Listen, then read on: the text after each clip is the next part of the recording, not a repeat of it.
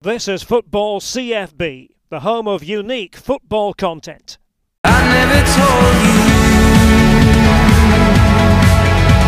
you scared off the vultures. I never told you, you scared off the ghosts living in my head that lay lonely in the dirt, that lay lonely in the dirt until I found a rose. First question first, you've been at Arbroath now since 2016, done a remarkable job, winning promotion, competing at the very highest levels in the Championship. How proud are you of the job you've done there so far? Well, I'm as proud as the job we've done. I've got a great staff, son. I've got great. I've not got any issues with it at all. I've done that with a few clubs. Or we've done that with a few clubs. It's quite interesting that we've taken 3 Angus clubs up 2 leagues.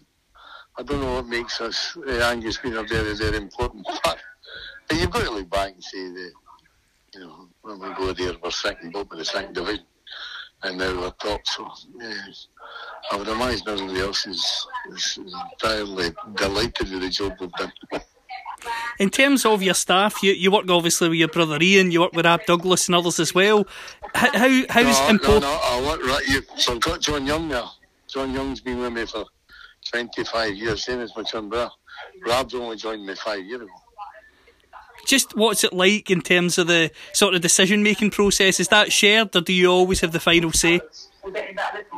I'm always got the final say, but I'll tell you what it is. My brother and I weren't available through COVID last Saturday, and I never even phoned John Young or Rob Douglas. They've been with me long enough to know what the standards are set. With 7 players off on Saturday, and we still won and didn't play well, but you know, whether you're part-time or full-time, mate, we're a well-drilled unit, and we treat the game with respect. I've been trying to keep a lid on this all season, but it's getting to a stage now where I think I'm only needing 7 points to stay in the league, so long may that continue.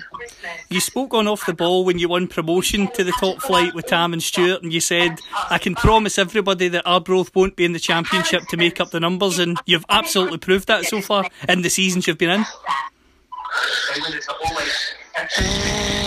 I think anybody that knows me, I've got to say to you, the players that have been there for maybe 6 years, we've been there now, going on our 7th year.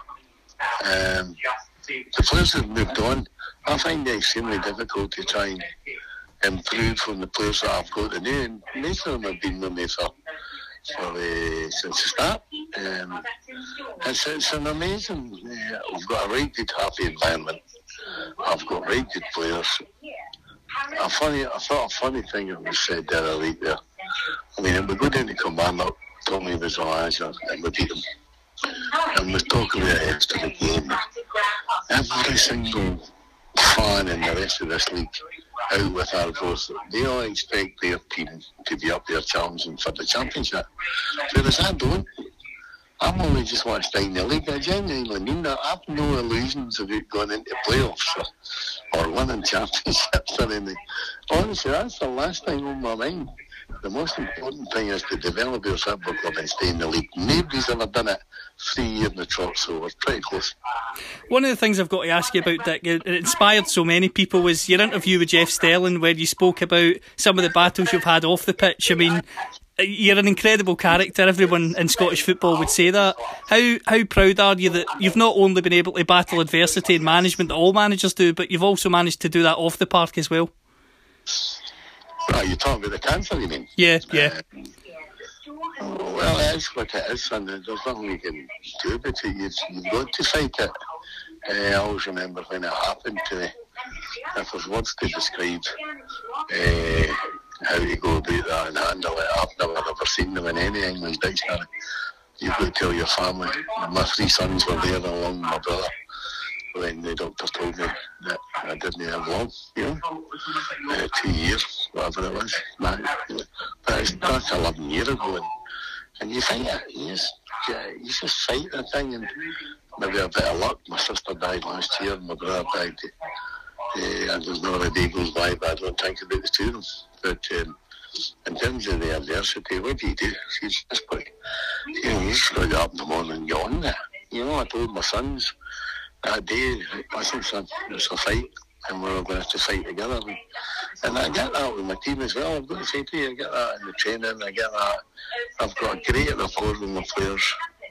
And so is my twin brother. He's very important in the whole thing. In terms of your managerial career, obviously we're getting into 2022. You started managing in the late 80s into the 90s. What's changed over the years from your perspective? We're working with obviously a new generation of players year upon year. I started Wiseman in 85. So you're 10 years out there. What I would say to you is, what's changed, if I could say? I'll ask you a question. Do you think there's any changes that have made to the football from the hierarchy? Have they enhanced our game? I don't think so. Thank God when we go VAR up here. The game's changed. They're playing, systems change. Playing one up front, and I think you need to be very careful of the product that we're serving up here. But I equally think that players are far more fit now than they ever were, and they're technically better as well. But I do think that the crowds and the public miss the physical bit where the sliding tackle and all that comes in, and the arguments about decisions. There's 41 football on the telly now. It's on 7 days a week, even a Saturday night, for God's sake. But that's what the changes that I've made. The fitness levels of players is phenomenal now compared to when we played. When I played, the season finished in the end of April, and it didn't start again until August. Now we finished on the end of May, and we're starting, and the first game's in the middle of the first week in July. I think the referees need a break. The writers need a break. Fans need a break. You guys need a break. And all you want to do is SFA in their wisdom start the season in the second week in July. I don't know where they got that. But I would also like to say to you, I'm 33 years a manager, and I'm waiting for somebody to tap on my door and ask me what I think about football. Because there's a lot of experts who are going down the game 5 minutes making major decisions that annoys me. Well, if I was to ask you that question right now, what do you think about football as we speak now? I think it's a working class communal sport, and it always was. It was if you're working hard all week and you're bringing up a family, the get out now was to get out then was to go to football. I go to training pitches now, and we train. Half of my pitches are full of girls playing football. The other half is full of girls playing rugby. So the way things are, the girls have taken the initiative here. They're out there, they're working hard, they're doing everything. These changes are all, and they're all going to get better. Everything's going to get better nowadays. Look, you can go on about it for youngs.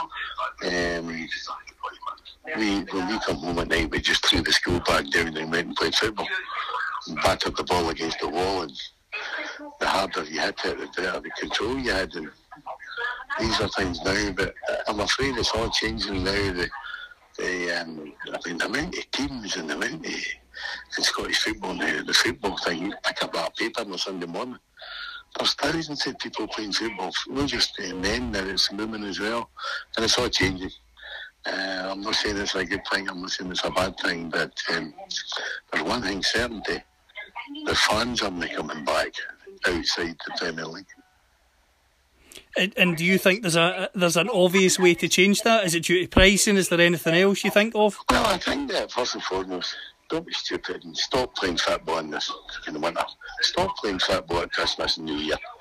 For God's sake, we've all got families and children, and honestly, all you see them now. When we were younger, you would get a ball on Christmas morning. Now you get a new mobile.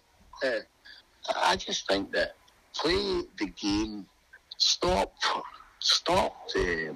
playing games in the winter. And stop playing as many games as you play. Stop starting games in the middle of summer. Give people a break. And we're the only sport in the world, you know, that goes on for almost... we're playing 48 weeks of 52 now. Do you know that? Exactly. That's what we're... I mean, it's unbelievable. But I don't see the right. There's never no taking their holidays. You've just got to give players a break, and you've got to give everybody a holiday and get away from it and start again. Last two questions I've got for you. You mentioned your playing career. How describe Dick Campbell the player? Because younger generations will know you more as a manager. What were you like as a player? I started off at Dundee United. That's where my friendship with Walter Smith came in, God bless him.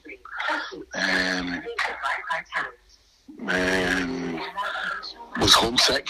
Actually left there. I went and joined Cowdenbeath. I left there, went to Dunfermline. And enjoyed my time there. Served my apprenticeship. I played with Brecon after that.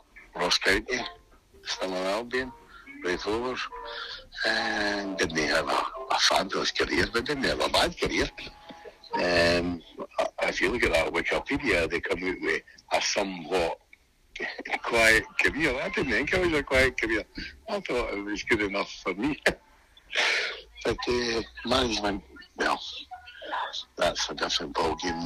Never in your wildest dreams would you have thought that I'd still be managing at 68-year-old. And never. I wasn't that type of player. I wasn't that type of person. I didn't believe in coaching or anything like that. But now, I like to think I help my players, and I'm a better manager now than I've ever been in my life. Absolutely, no doubt about that. And you mentioned being 68 and been managing for decades now. Do you want to go on as long as you possibly can? Why no? Why would you know? I'm not feeling tired. I'm saying that you phoned me the day I've got COVID. Oh, no way. But no, I have no intentions. I have no intentions of retiring. We've got 3 businesses. I work for my brother during the day. He owns one of the businesses, and he works for me at night. And I have no intentions. No intentions. And there is no barrier in front of me that's going to stop me doing that. Because I'm not sitting here dependent on a chairman giving me a job. I'm very, very happily married, and I'm very sensible with my life, my kids, my family and all the rest of it. And they wouldn't want me to retire anyway. I'll keep going and going. Then he asked me what you're going to ask me. That is, do you think I'll win the league? I'm not going to answer that. Don't be daft. So we'll dive down to the ocean, and we'll make our home in a deep sea cave, and our shells will all be open. They'll be filled with song, they'll be filled with song. We'll dive down to the ocean, and we'll make our home in